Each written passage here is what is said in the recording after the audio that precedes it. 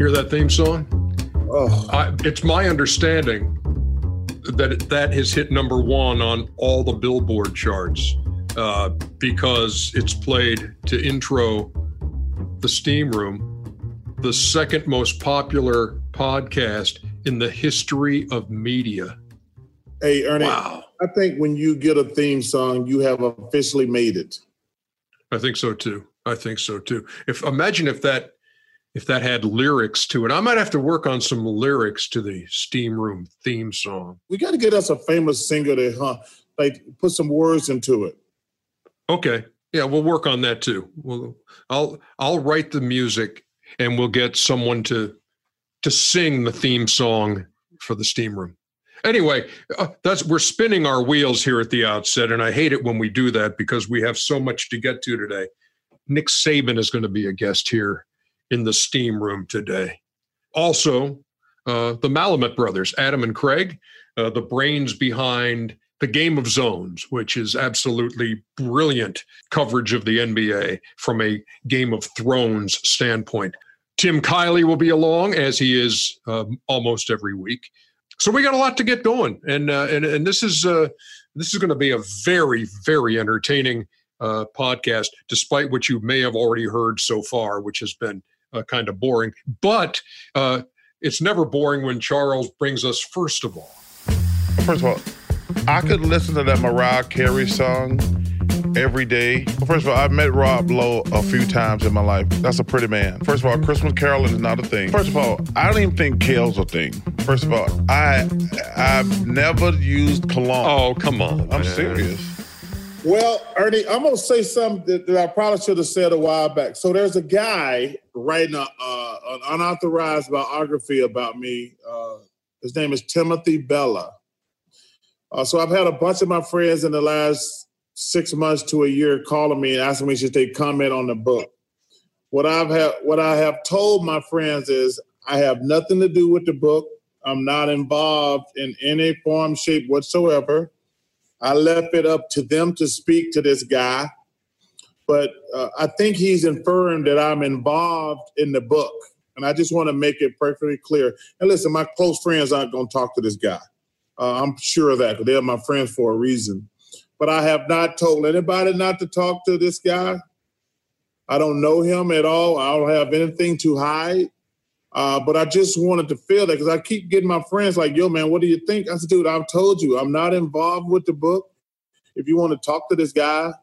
And he said, dude, I would never break your confidence. I said, dude, so I just want to make that perfectly clear. I wish this guy nothing but the best. But I just want to make it clear. I got nothing to do with the book. If you want to talk to this guy, you can. I got a question for you. Yes. Because I've gotten a number of emails from this very man, and I have not reached out to you to ask about it. I don't know anything about him. I just knew that given the fact that you were not part of this, that I'm not going to do it. So I just don't feel, I mean, Chuck, if you were sold on it and you were like, oh yeah, hey, if you hear from him, I'm all on board with this, go ahead. But no, I can't see myself doing that either. So first of all, I don't feel like I have anything to hide in my life. I am who I am and what I am. But see, I always get nervous when I got people calling me I haven't spoken to since I was in high school. It is what it is.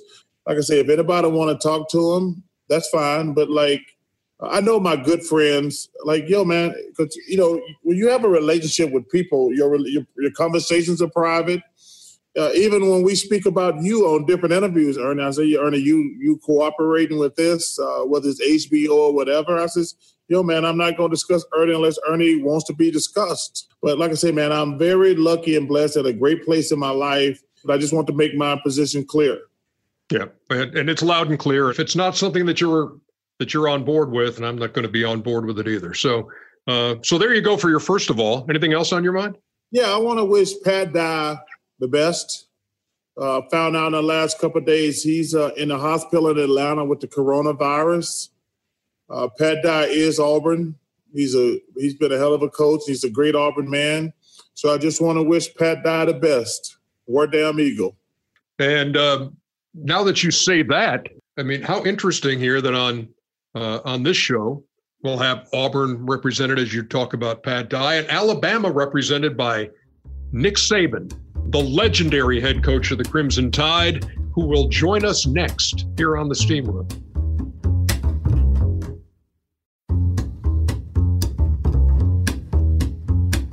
We welcome you back to the Steam Room, the second most popular podcast in the history of media.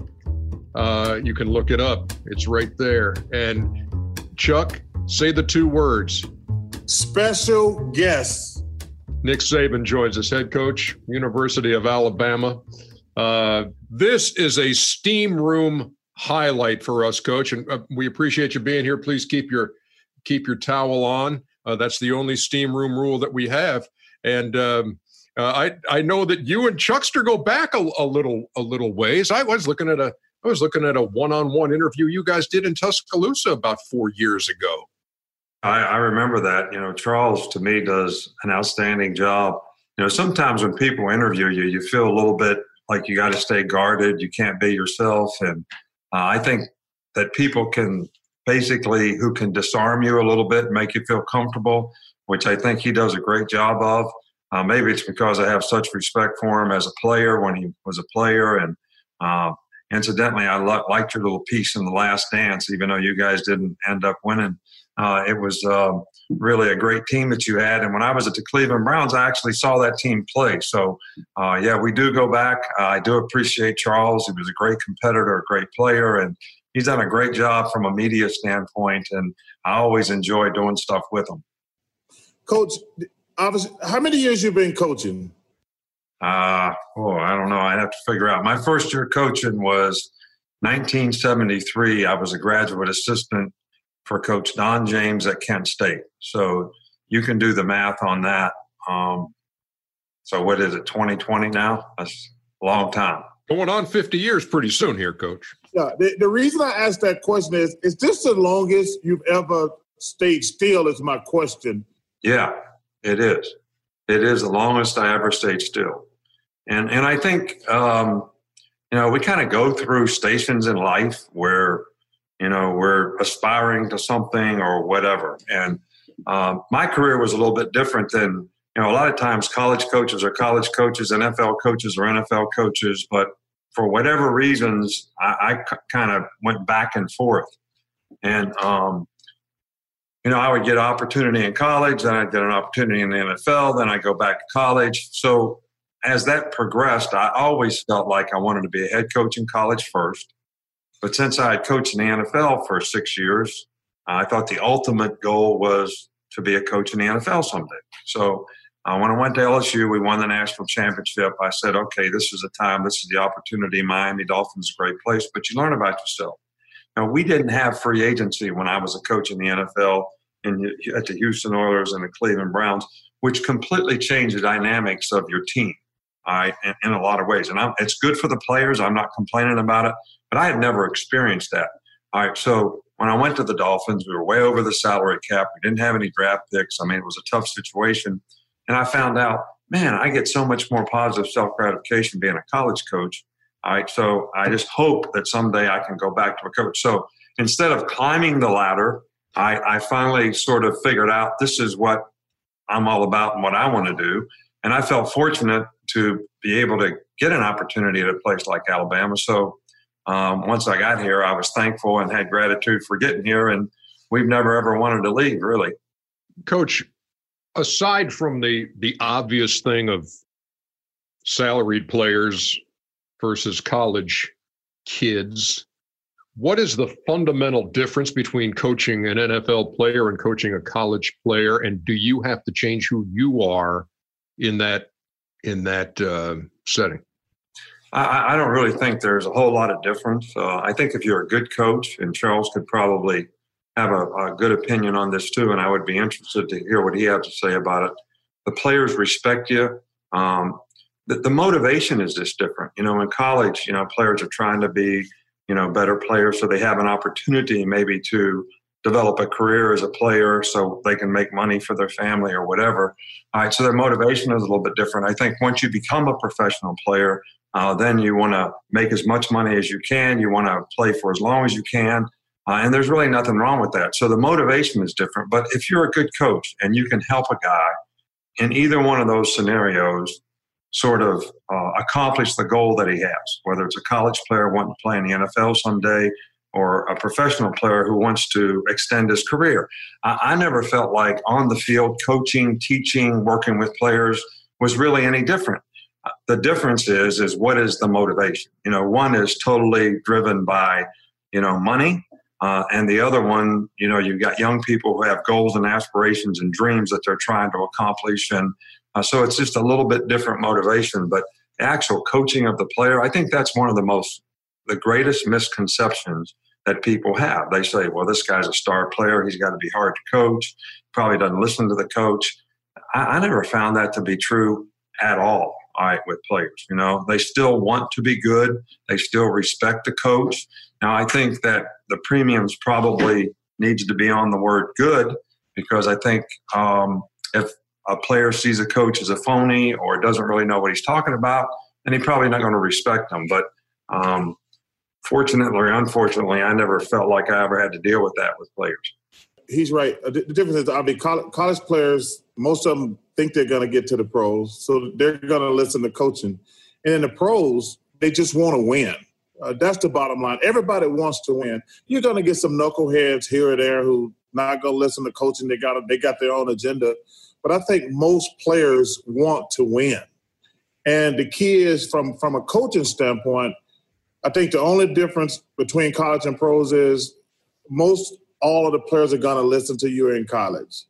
And if you saw with his last dance thing with Michael, like, you can't coach Dennis Rodman the same way you coach other guys. Right. And so to me, the pros are, you're coaching, but you're a psychologist also.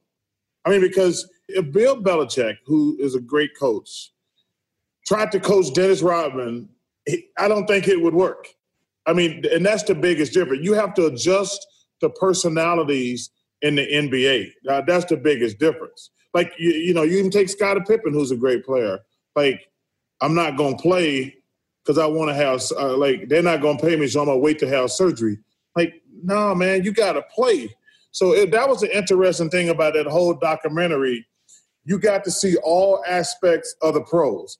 Because, Ernie, I tell people, they say, what's your biggest takeaway from The Last Dance? I says, you think about this, you see all the internal conflict going on between coaches and players, players and players, coaches and general managers. And I said, Ernie, they won 6 championships. Can you imagine all the crap that goes on bad teams in pro sports? Exactly. That was the thing that I tell people. I said, they won 6 championships, and they still got all this stuff. So to piggyback on Coach's point, I think the hardest thing for a coach, he is, man, like, I got to make all this thing work. Everybody's got their own agenda, but how do I pull it together for the betterment of the team? To me, that's the biggest difference. Right. One of the things, Ernie, that I, sort of piggyback onto that was, I felt my experience as an NFL coach for 8 years was probably the best experience in terms of my professional growth and development as a coach because of this one point, which Charles sort of alludes to. Before I went in the NFL when I was a college coach, I really coached every player the same. I mean, I coached them the same technique. I treated them all the same. So being fair and honest with players and treating them all the same it's different. Okay, so what I learned in the NFL is that you have to coach a player for his style of play as well as his personality. In other words, you can't treat everybody the same. And you like I had Frank Minifield and Everson Walls in Cleveland. There could not be 2 different kind of corners. Frank was a smaller guy, great feet, great change of direction, great burst, really good cover guy. Everson Walls was a big guy, long arms, not real fast, but both very effective players. But their style of play could not have been any different. So I had to learn how to coach one guy in a half turn who wasn't a great backpedal guy, and the other guy didn't need to play in a half turn. So you have to learn how to coach every guy for what he can do. That has been the greatest asset for me coming back to college after that experience, because you reach so many more players. You see a guy like Drake Kirkpatrick who played here for us, who's long. He needs to play like Everson Walls played. And you got somebody else like Cyrus Jones. He needs to play like Frank Minifield played. All right, so you learn how to get to more and more players, not only from a physical standpoint, but also from a psychological and emotional standpoint. And I think that that's something that has helped us be successful because we're able to get more players to reach their full potential because we don't treat everybody the same. You got to be fair and honest with people, but you can't treat them all the same. And I learned that coaching in the NFL. Does it ever get personal for you when you're coaching? You're coaching against the guy on the other side. Is it ever personal? No, not really. I mean, there's a lot of guys out there that coach for me now that are actually have programs of their own, and they're doing a great job in their programs. But, I have a tremendous amount of respect for the guys that because they did a great job when they were here with us or worked with us. And knowing that it's their goal and aspiration to be able to get the opportunity to be a head coach because that's what they wanted to be. You want to win. I mean, you want to win for your team. You want to win for your program. And I'm sure you respect the fact that they want to win. I've never been one like Bill Belichick and I were in the same division when I was at Miami and he was at New England. We were best of friends. We coached together for a long time. I coached with his dad, so I'd known his family for a long time.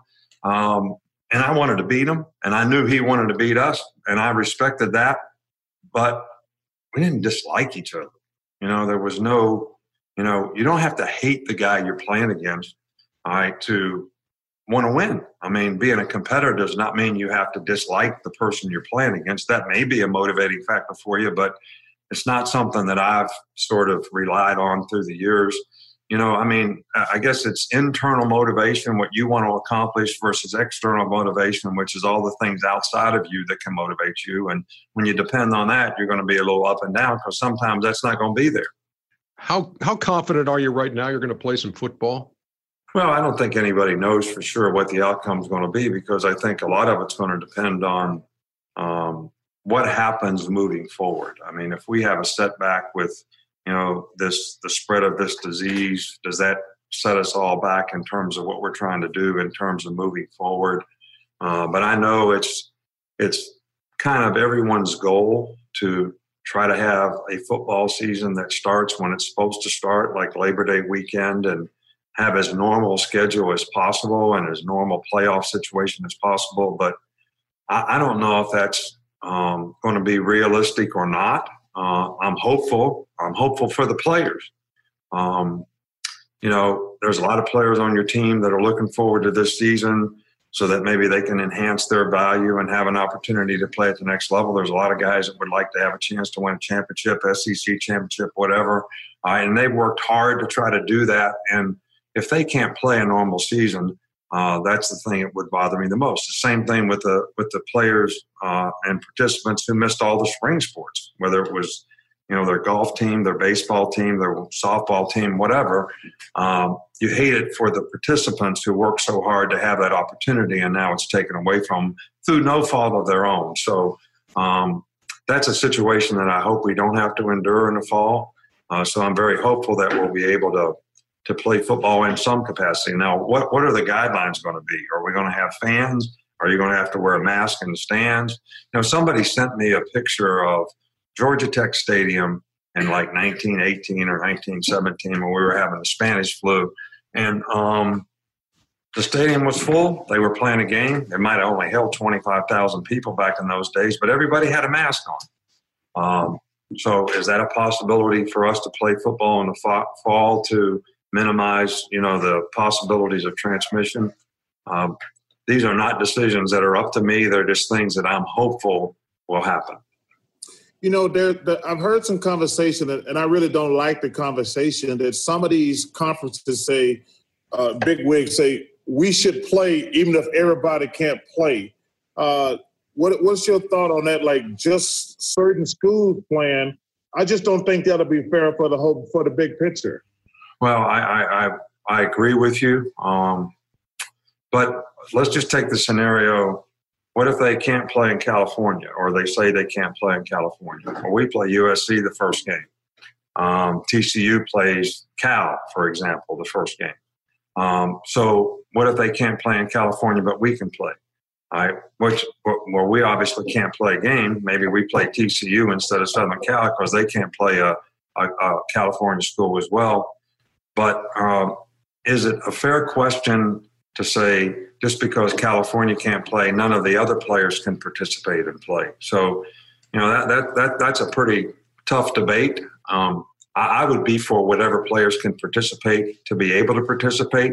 And it may not be completely fair, but at least some of the players would have an opportunity to enhance their value and their dream of what they're really trying to accomplish as a college student athlete. So, and getting an education obviously is the most important thing in preparing yourself for when you can't play. But we all know that a lot of these guys, all have dreams of playing at the next level.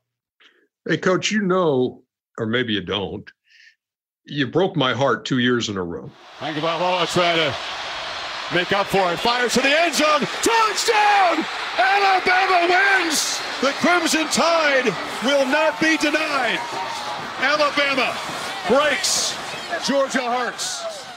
I can admit that, and I'm still working my way through it, being a Georgia guy. National championship game, SEC championship game. How do you characterize those games? Because they were both awesome to watch. Obviously, I didn't love the feeling I had in the parking lot afterwards, but those college football games right there, how do you describe them? Well, I think those were two great games. I mean, both of them a little different scenario. In terms of both games, we came from behind in. Both games, we changed quarterbacks. Tua replaced Jalen in one game. Jalen replaced Tua in the other, which I think, was a great opportunity for both of those guys to support the other guy, which they did a nice job of, which goes a long way to express the kind of team chemistry you have. Georgia had really, really good teams. They played extremely well in the game. I mean, one play could have decided those games either way. We have a tremendous amount of respect for, Kirby and the program he has there at Georgia and the players they have. And those were, they're great competitive games. And people should really, really enjoy, the entertainment that those games provide. And I know we're all fans, and we get emotionally involved in games like this. So some people are going to be extremely happy and some people are going to be somewhat disappointed. And I have a residence in Georgia too. So I always kind of like to see Georgia do well, but not necessarily when they're playing us. Not at the expense of you, that's for sure. Let me throw something out there before, Charles, I know you're waiting. But you talked about fans, and it seems to me, Coach, that, fans make a difference in every sport, or, it's huge for every sport. But college football is like in a league of its own in terms of tailgating and people from out of town and alumni coming in and filling the place. And it's such an event. Could you see having a college football season without that? Well, I'd hate to see it, to be honest with you. Because, there's a spirit that around college football that is unique to most anything else that I've ever experienced. And so many people relate to, and I think in the SEC, it's even more pronounced than anywhere else in the country. And I think that's because until like 1970 or something, there were no pro sports in the South. So I don't care where you grew up in Alabama or where you grew up in Louisiana or Florida or wherever, you grew up being a college football, basketball. You grew up being a college fan. All right? There was no choice like Michigan State. Michigan was 56 miles down the road. Notre Dame was 70 miles down the road. The Detroit Lions, the Detroit Tigers, the Detroit Red Wings, the Detroit Pistons. You grew up as a kid, you had about, 10 different teams you could choose to root for. If you grew up in Alabama, you either liked Alabama or you liked Auburn. Right? And that's the way it was. There is no Birmingham Stallions that plays in the NFL for everybody to root for. So I think that's why the passion in the SEC is what it is, because a whole generation of people grew up being college football fans. So you have the pro sports fan and the college sports fan all tied into one in the SEC, which I think is a pretty unique circumstance. And I would absolutely hate it if those people couldn't participate and have the fun that they have surrounding the spirit of a college football game. I mean, it just is what it is. I mean, even my kids, as simple as it was when they were little, when I was at LSU and my little girl, she wanted to go see Mike the Tiger, man, in the cave. That's a part of the tradition of, college football. We were at the Cleveland Browns. There wasn't any Mike the Tiger to go see. I mean, it's a different venue. They're still the same fans, same kind of passion, but it's a little different spirit that goes along, with those two things. And a lot of people identify with their college, and they have, a lot of pride in the tradition that their college has, and you have to respect that, in terms of every school that you play. Being from Alabama, so I'm there quite a bit, and I got just as many Alabama fans as Auburn fans. Do you ever get frustrated? Like, there's so much pressure on you to go undefeated, and if you lose a game, it's like the end of the world. I get frustrated when I'm there. You obviously have won so much, and you like, if you guys lose one game, that's like the end of the world there. Well, I think that, sometimes we don't try to focus on the expectations that other people have, externally for our program, our team. It's hard not to listen to the noise, but we really do try to stay focused on the things that we can control, which is how do we develop our team and how do we try to get our team to be the best that they can be. And we have a high standard for what we want to accomplish and what we do internally as a team. So it's not dependent on what everybody else thinks. I do know what you're talking about. I do feel that pain sometimes, because of the expectation. But I think the hardest thing for me as a coach to manage is how does that affect your players? Because it does affect your players. And that's what I don't like. It creates anxiety because all of a sudden they're not playing for themselves and their teammates. They're worrying about what everybody else thinks. And I'm not sure that's the best way to have fun as a competitor and be the best that you can be at what you try to do.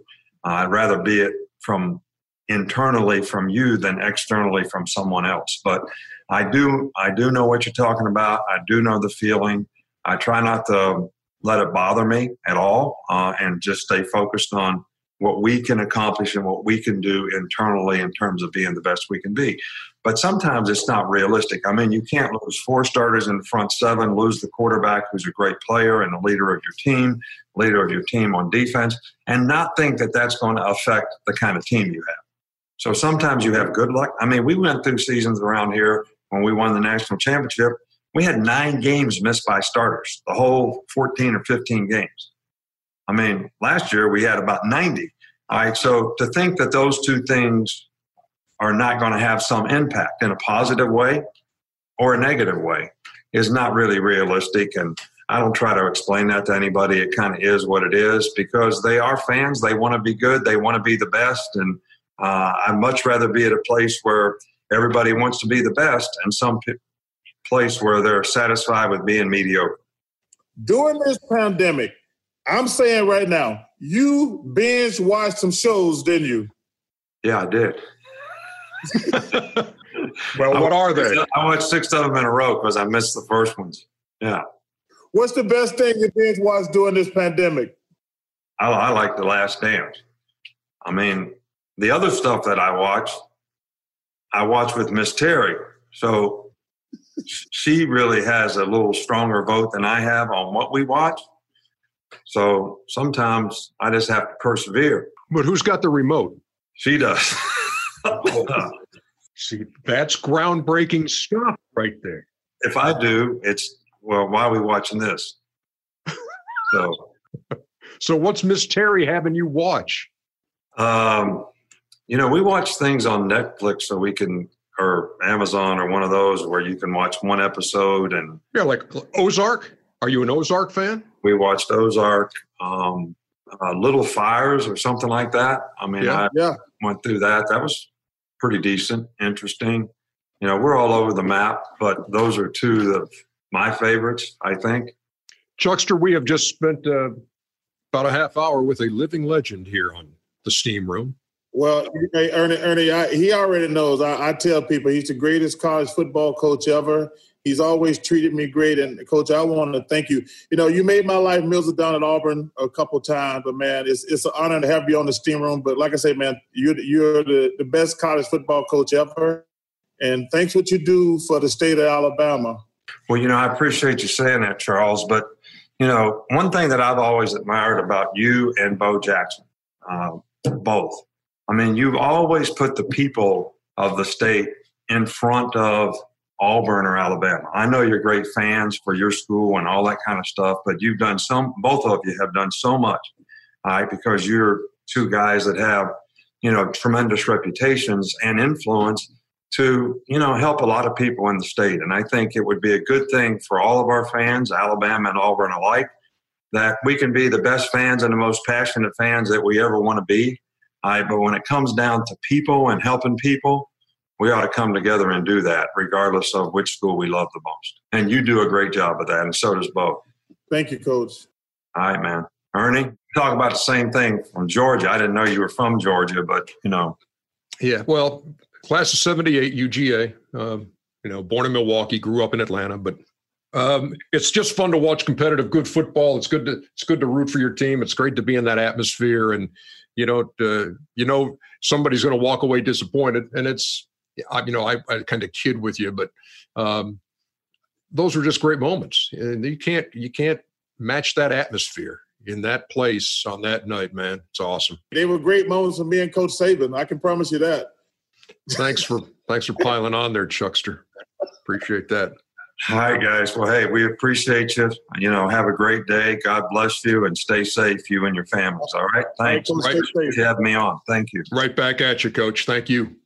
Chuckster, that's some fun right there, man. Man, you know, Ernie, you know, they get mad at me down at Auburn sometime. I think probably 4 years ago, Coach Saban had called and asked me to speak to his team. And I know how sensitive those Auburn people are. I tried like hell to keep it on the down low, Ernie. I didn't tell anybody. And then, so I was just set up a couple months in advance. So I'm thinking, I telling my boys, hey, man, Coach Saban, I'm coming down to speak to the team. I got to keep it on the down low because, you know, Auburn people are going to go crazy. 48 hours before I got to speak, my phone starts going crazy. How could you do that? How could you speak to them? I said, dude, Nick Saban's the greatest college football coach ever. I'm just hoping he don't ask me to cut his grass. Because, but think about it. If he said, hey, Chuck, while you down here, cut my grass, I'm going to cut his grass. And I said, guys, Alabama's a great school. He's a great coach. And we're talking about me talking to these young kids. And I said, it's an honor and a privilege for him to ask me and to speak. But I was like, I tried to keep it a secret because I know Auburn people are sensitive about the time. They don't get any better in the coaching ranks than Nick Saban. Man, that was good stuff. Back with more on the Steam Room in just a second.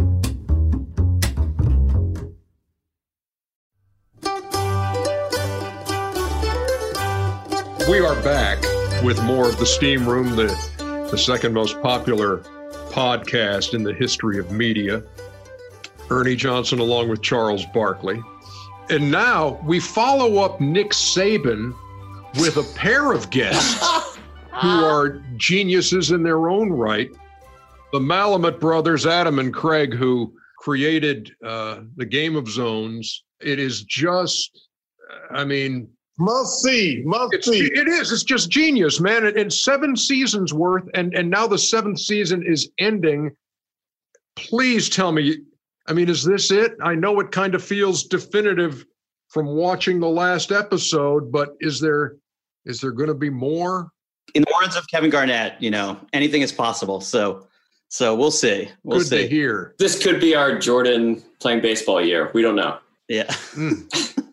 Number one, the stuff you put out there is just so smart. And like I said, I'm not saying that to kiss up to you. Some of the things that these guys say have you on the floor rolling. And we're talking about when I was doing Adam Lefkoe's podcast the other day, and I said, these guys are so talented. I says, I rewatched the Kawhi Leonard going to Toronto thing, and I said, man, that just made me and Jakob Poeltl. Jake Puddle. I went back and looked at the Jimmy Butler thing, and he says, that's just hard. He says, oh, too big. I mean, I'm on every kind of part. I'm laughing. You guys are just fantastic, man. Thank you. I appreciate it. One of the perks of sucking at basketball is that you get to be good at other things. So once we learned that we weren't good at basketball, we're like, all right, we better figure out how to draw and do voices. It proves how dialed in you guys are to all the storylines that are going on in the NBA. And it is one of those things, like Chuck says, where you can't just watch it once because you know you're going to, it's almost like watching Seinfeld. You know, you had to go back and say, oh, I missed that little line in there. But I do. You go back and look for the details. And I just wonder, considering what you have used, where do you draw the line? And haven't you had some really good stuff that made you howl when you were putting this together and say, yeah, but we can't go there? Yeah, but we can't go there. We can't. Maybe that's the next episode. We've had a lot of stuff that we joke about, but doesn't quite make the cut. We also have stuff that doesn't make the cut because for one reason or another, things change. Like we had this great scene if the Celtics made it to the finals that year, but they lost to LeBron and against the Warriors. We have great scenes for situations that don't always happen. But as far as the like Easter eggs and stuff like that, you know, we know that people watch our show actively. Like they're not usually not sitting on a couch and just watching like a show. They're at their computer, they're reading comments. And so we put a lot of stuff in there and we don't pander and we just make the smart jokes and let people figure it out in the comments because it's like a different kind of experience. And so we want to layer it with stuff like that so that it feels like an active experience. Like you got to pay attention. Yeah. We rely on the sort of the hive mind of the internet to catch everything. And then the community can discuss it and you can pause the screen and you can scan the background for whatever you want to see in it. Whereas if you're watching on TV, you can't really pause the screen and look at the Seinfeld background, you know, at least. Well, that's technically you can now. Nowadays, but back when Seinfeld was coming out.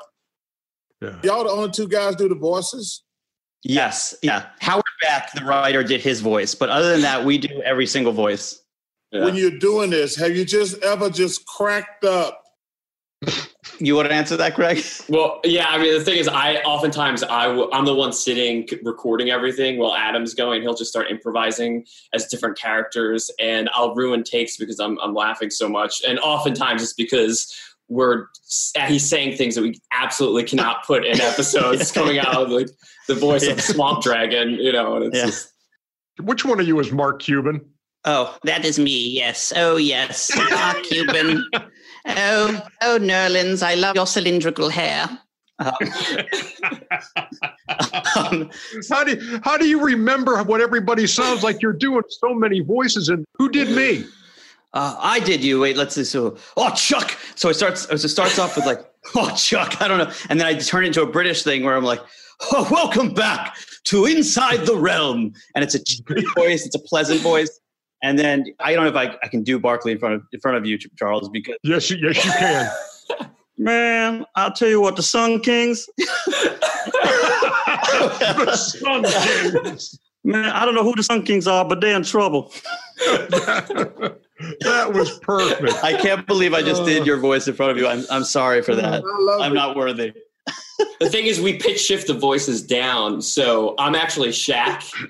And my Shaq impression's not that good. When I pitch shift my voice down like 4 semitones, I sound a lot more like Shaq. And I think most people do once you lower your voice that much. Don't get me wrong. LeBron was incredible.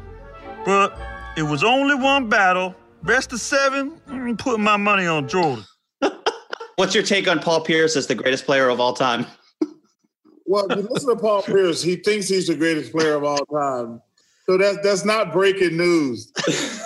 So technically we're not saying he's the GOAT. He's saying he's the GOAT. So. Yeah, because that's what you see in the last scene right. is he's pinning that and then putting the volume into the bookshelf over there. We came up with the whole concept for this season back in like December, and we were writing it in January, and we had no idea what was going to happen in 2020. And we wrote this concept to basically diverge from what was going to go on in the NBA. We knew it was just going to be completely separate from the playoffs. And we were okay with that because we were trying to wrap up the series. And we thought, what's the biggest topic we could cover? And that's everyone's always talking about the GOAT. Everyone's talking about LeBron versus Jordan. And then we start making the episodes, and suddenly the pandemic starts exploding. The NBA is actually suspended, like in our show, where there's this like virus almost of like 90s nostalgia going around. And then, of course, Paul Pierce goes and yesterday, doesn't put LeBron in his top 5. And we were like, oh, my God, it's like a gift from the gods. Like Paul Pierce has just made this topical. It's just so weird. This became our most topical season somehow. It's just bizarre. So on my list, I got Michael, Oscar, Kareem, Wilt, Bill Russell, and Kobe. Like, I put in number 7. Who goes around getting mad saying you're the 7th ranked greatest basketball player ever? I take that. I take that ranking. I got people calling me, so I guess I'm number 22 on the list on the ESPN thing that just came out. Mm-hmm. And they're like, you got a comment? I'm like, this guy's ahead of you and this guy's ahead. I says, yo, man, I'm 60 years old. You want me to argue about, like, thank you. I'm not going to argue who's ahead of me. Yeah. And also, I don't like that they don't count post-career stuff as well. Because let me tell you something. There's people a lot of times there's people who are good at basketball, and then there's people who suck at basketball and are funny. But it's very rarely someone who's really an elite basketball player, aka Charles Barkley, and funny. Like, there's not a lot of funny basketball players, and like I think if you include humor, I think Charles, you got to be right up there with Paul Pierce. So I know you guys have told us on our show before, but for people who are watching Steam Room, give me an example of how long one episode takes. An episode takes about 8 weeks to make because it starts with, we think of our concept of what we want to do. It takes us about 2 weeks to write it, another week or two to record it and put all the music in and all the sound design, all the sound effects and everything. And then, another week or two to storyboard it all and put that to the, edit it together. And then the designers have to get all the heads of all, we get like photographs of everyone's head that we're going to draw and collect those. And then they have to build all their eyes and mouths. So there was someone at Bleacher Report who was just staring at both of your faces for days, just building every single shape that's in your eye and your mouth and your ears. And then there's animators who then puppet it around. That takes another couple of weeks. So the whole process is it's basically this long assembly line. And as we pass it down to each artist who adds their touch to it, we start working on the next one and putting that down the assembly line. And then they each come out, 1 week after another. That's amazing. Yeah, it is. And you know what's crazy too? I mean, so Craig, you were what? Astrophysics is what you were studying. So when you decided to study astrophysics, you probably thought that's a great stepping stone into Game of Zones. Do you shake your head sometimes and say, how the heck did this happen? Yeah, it's just the random walk of life, I guess. I was in grad school and Adam was making cartoons about sports. And after I graduated, he was like, I can't do this myself. Because as I explained before, it's so much work to make these things. You have to draw like every frame. And so he's like, Craig, come out to Hollywood. Let's make it big. It's Cartoon Brothers. And so I was like wooed. I went out there and we came up with the concept of Game of Zones, made it for Bleacher Report. And that's what I've been doing the last 6 years. It's complete right turn from what I was doing before, but I do keep the stars in the skies, like in all those backgrounds. I make sure those are accurate. So, making my professors happy. Exactly. If you're late to the party on this and you're saying this Game of Zones, if you haven't seen every season, you just look, you'll get on there. You can find the entire collection, all 7 seasons, and you will not be able to stop watching. You'll watch the first one. You'll see it goes right into the second. And if you're an NBA fan, you will be unable to turn the thing off. So check it out. Catch yourself up. I mean, you're looking for something to binge watch. Jump on Game of Zones. Once you start watching, you're going to be laughing so hard. You're going to be laughing so hard. And you think the next episode, you're going to be like, well, they can't be just as good. and you're gonna die laughing. Man, not just because we got you guys on the show. You're just awesome and continue success. Yeah, and by the way, one real quick aside before we let you go. Tom Thibodeau was in the studio last year working on NBA TV on the night that we were working on our show on TNT, and I didn't know Tom very well, and I said, "Geez, I wonder if he saw that episode, that Minnesota Timberwolves episode, and maybe I was I liked Robert Covington's also a little bit too much." So I said to Chuckster, I said, "Do you think Tibbs watches that? Do you think he liked it?" And I said, "I'm not going to ask him." Chuck walks in and says, "Hey, Ernie's too scared to ask you, Coach, but have you watched that game of Zones?" And he said, "Oh, yeah, it was hilarious." "Oh, so you were afraid to ask me, huh?" And it's like, "Yeah, thank you for throwing me under the Greyhound." That's amazing. It's got everybody's ear and everybody's eye. They all watch it. It really is surreal and amazing for us who are just fans of the NBA. I was born '83 outside of Philly, and so there was Mickey Mouse, Michael Jackson, and Charles Barkley growing up, who were bigger than life figures. And so to have you say those things about our cartoon is really meaningful. So thank you. Yeah, that is awesome. Appreciate you guys being here, Adam and Craig Malamut.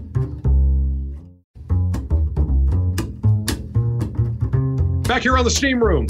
And I think all loyal Steamers would agree this is one of the most popular segments, week in, week out. Tim Kiley, longtime legendary producer of Inside the NBA, joins us. In 20 years, this is the first time we're not on the road. We should normally be someplace and be on the road. Conference finals. Yeah. Conference finals this year. The basketball gods kind of be like, I don't want Chuck, Ernie, and TK to be in LA for 2 weeks for the conference finals. Like the one year, we built the whole year to have the Lakers and the Clippers. We could have stayed in the same hotel, not even moved. And the basketball gods are like, no, we want to do it like they did it a couple of years ago. We had to drive between Dallas and Oklahoma City. Yes. We're here to tell some road stories. Let's start things off with our old pal, Steve Fiorello, our longtime director of Inside the NBA, one of my great friends, one of Chuck's great friends, one of Ernie's great friends, and unfortunately a great friend to the Cleveland Browns. Steve, take it away. So I've been asked to talk about my conference final experience. And one of the things that comes to mind was in Miami. It was pre-Shaq, and we had this great outside location right in front of the arena, getting ready to do our show. And, EJ's on the set, who's usually on the set much earlier than everybody else. And then Charles and Kenny are headed out towards the set. Apparently, our boy Chuck maybe flew a few gestures towards the crowd for whatever reason. I'm not sure why. I don't think the fans in Miami are fond of the Chuckster. I could be wrong, but at least that day something went down. In the commercial breaks, the conversations between Chuck and the crowd just seemed to escalate, and there wasn't pleasantries exchanged. Let's put it like that. It just felt like something really bad was about to happen. And I turned to TK and I'm like, hey, TK, I don't know that this is going very well. I remember we whipped through the show, literally a 15-minute show, which was supposed to be an hour, and 6 of those 15 minutes were commercial breaks. I've never been a part of a show like that before, and haven't been a part of one since. Go Browns. What a way to end that. He tells the story, go Browns. I remember that too. Yeah, Chuck flipped off the fans down there in Miami. And Dave, double fingers, Ernie. Oh, my goodness. The fans are nice until 2 things. They get drunk and you pick against their team. First of all, Ernie, we don't care who's gonna win. We want good games, man. We want good stories. We always want a 7-game series, and we don't care who's gonna win. Fans want you to pick their team. That's it. And if you don't pick their team, and once they get liquored up, Ernie, that brings us to another one. You may recall, 2014, we were at the NCAA Final Four, and we were staying at the Yukon Hotel. And Doc kept picking against UConn. We had to go back into the hotel bar every night and get brutalized by UConn fans. Then they won the title, and we came back, and I thought, there's no way we're getting through this place. I won't even be able to get to my hotel room because I'm walking with Chuck. I don't know if you were with us. He gets up on the bar and starts yelling to the fans, teach me the Yukon fight song. Teach me the Yukon fight song. Next thing you know, Chuck, you had a meeting out of your hand. You know what's really funny? They were underdog in every game. Nobody expected them to win. Can you still sing the Yukon fight song? No. TK, what have I told you about singing? You know I'm the greatest living karaoke singer. You can only do karaoke when you've been drinking. I can't do that fight song unless I'm drinking and they telling me the words. The last one, remember all those years we were in San Antonio, Ernie, you know, with the Spurs and the Lakers and all that. This is when Shaq and Kobe were going at it. And the Lakers had just won a game in San Antonio, and Chuck was leading us from the hotel. He was the Pied Piper. There were about 10 of us to the Riverwalk. And a big limo Escalade goes by us real slow. And all of a sudden I hear as it passed us, Charles Barkley. And I'm like, oh my God, this is over with. It was Shaq. Yep. You remember, Chuck? He gets out of the car and jumps on your back. It was like watching two dinosaurs wrestle for a piece of meat. San Antonio, you know, is one of my, probably my 17th favorite city in the world. I like San Antonio, man. I've always liked going there. I love guacamole prepared at your table side, man.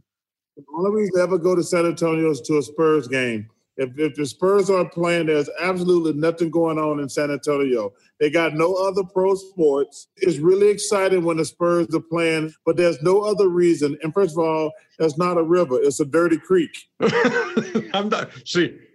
You're not going to get me to play the role of Shaquille O'Neal and say, hey, Charles, tell us about those. What else about San Antonio? No, we're not going to go down that road. Not on this episode of the Steam Room. DJ, you got any favorite stories from the road? The block party we had in Milwaukee last year. That was a lot. That was a year ago, man. I'm not blowing smoke right now. That was one of the coolest things I've ever done since I've been at Turner. First of all, to have the same people living in that house and seeing some of the people who you grew up with, that's one of the most fun things that I ever did in my Turner years. Oh, that was so much fun, man. And you kind of were front and center with that thing instead of just going to the house. Let's have a party out there. Let's have the neighbors come over. And it was awesome. That's one of those things that happens off the court that you'll never forget. I'll never forget. I was in the house first. When I turned the corner and you walked in, your face, I'll never forget that facial expression as long as I live, you know, because you saw your old house. Exactly the same. Oh my God, that was great. Yeah, it was like Rod Serling, Twilight Zone-ish. It was awesome. It was awesome. Well, all right, boys, until next week. Be safe, TK.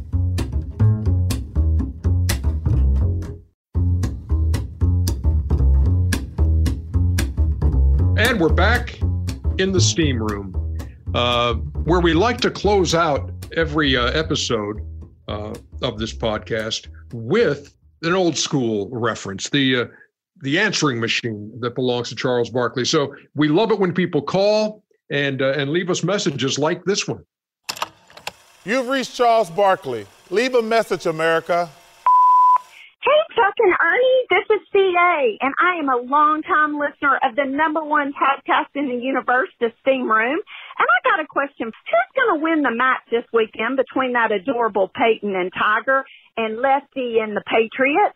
And also, Chuck, I hope you get a birdie. Have a great day. Well, let me say this. Ernie, we work with some cheapskates over at Turner. No, why would you say that? It's not a very nice thing to say.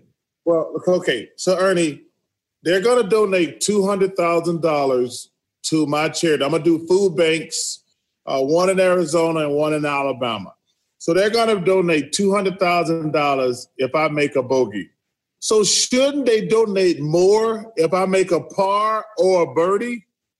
I hate to tell anybody how to spend their money, but I'd say a bogey or a birdie. I mean, I'd say here's what they're going to do for a bogey or better.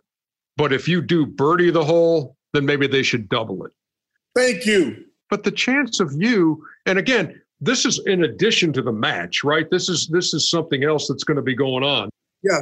Okay. We'll see how that plays out. But yeah, there's a donation to charity riding on you making at least a bogey on the par 4 18th hole at Medalist. So if I make par or birdie, which, number one, they're not likely, but TNT should bring some excitement to it. It's going to be exciting enough just to see how far you get off the tee on 18. Anyway, who's going to win the match? Well, number one, I cannot wait. You got the greatest golfer who ever lived, in my opinion, Tiger Woods. You got the greatest football player ever, Tom Brady. You got Phil Mickelson, who's one of the 10 greatest players ever. And you got Peyton, one of the 4 or 5 best quarterbacks ever. I'm going to go, first of all, I cannot wait to see it. I cannot wait. Well, I'm going to go with Peyton and Tiger. Tom Brady's been busy. He's been busy working with his Tampa Bay teammates. He's been busy breaking into people's houses down in the Tampa area. So he's been busy, Ernie. I mean, think about it. Practicing football. He's been getting kicked out of parks, and he's been breaking and entering. So he's been really busy. Peyton ain't been doing anything. That's my rationale. Well, last time they had the match, Phil was a big underdog to Tiger, and he wound up winning that thing out at Shadow Creek. So we'll see. I think it's going to be really entertaining. I think when you got 4 guys mic'd, and they all have their own unique brands of humor, I think, and when you have a couple of guys who aren't professional golfers who are teeing it up with guys who are pros, there is the possibility for some errant shots to be hit, which could be a source of some comedy value. So I think it's going to be a lot of fun to watch. I have made it perfectly clear. I can't wait till the second 9. The Tiger and Phil going to hit good shots on the front 9. To me, the most exciting part of the match is going to be the back 9 on the alternate shots. Yep. That, to me, is going to be the highlight of this weekend. Going to be a lot of fun, Chuckster. And as always, this has been, it just gets more fun every week, doesn't it? When you have the great guests, that's what makes it. Yeah. Because I've had people say to me, Ernie, like, yo, man, you guys have great guests. So shout out to the crew. But we've had great guests on the show. The Malamet brothers and Nick Saban today, as we're approaching 20 episodes of The Steam Room. Wow. The second most popular podcast in the history of media. It's been our pleasure to bring it to you. Hope to see you again next week. Keep your towels on. See you then.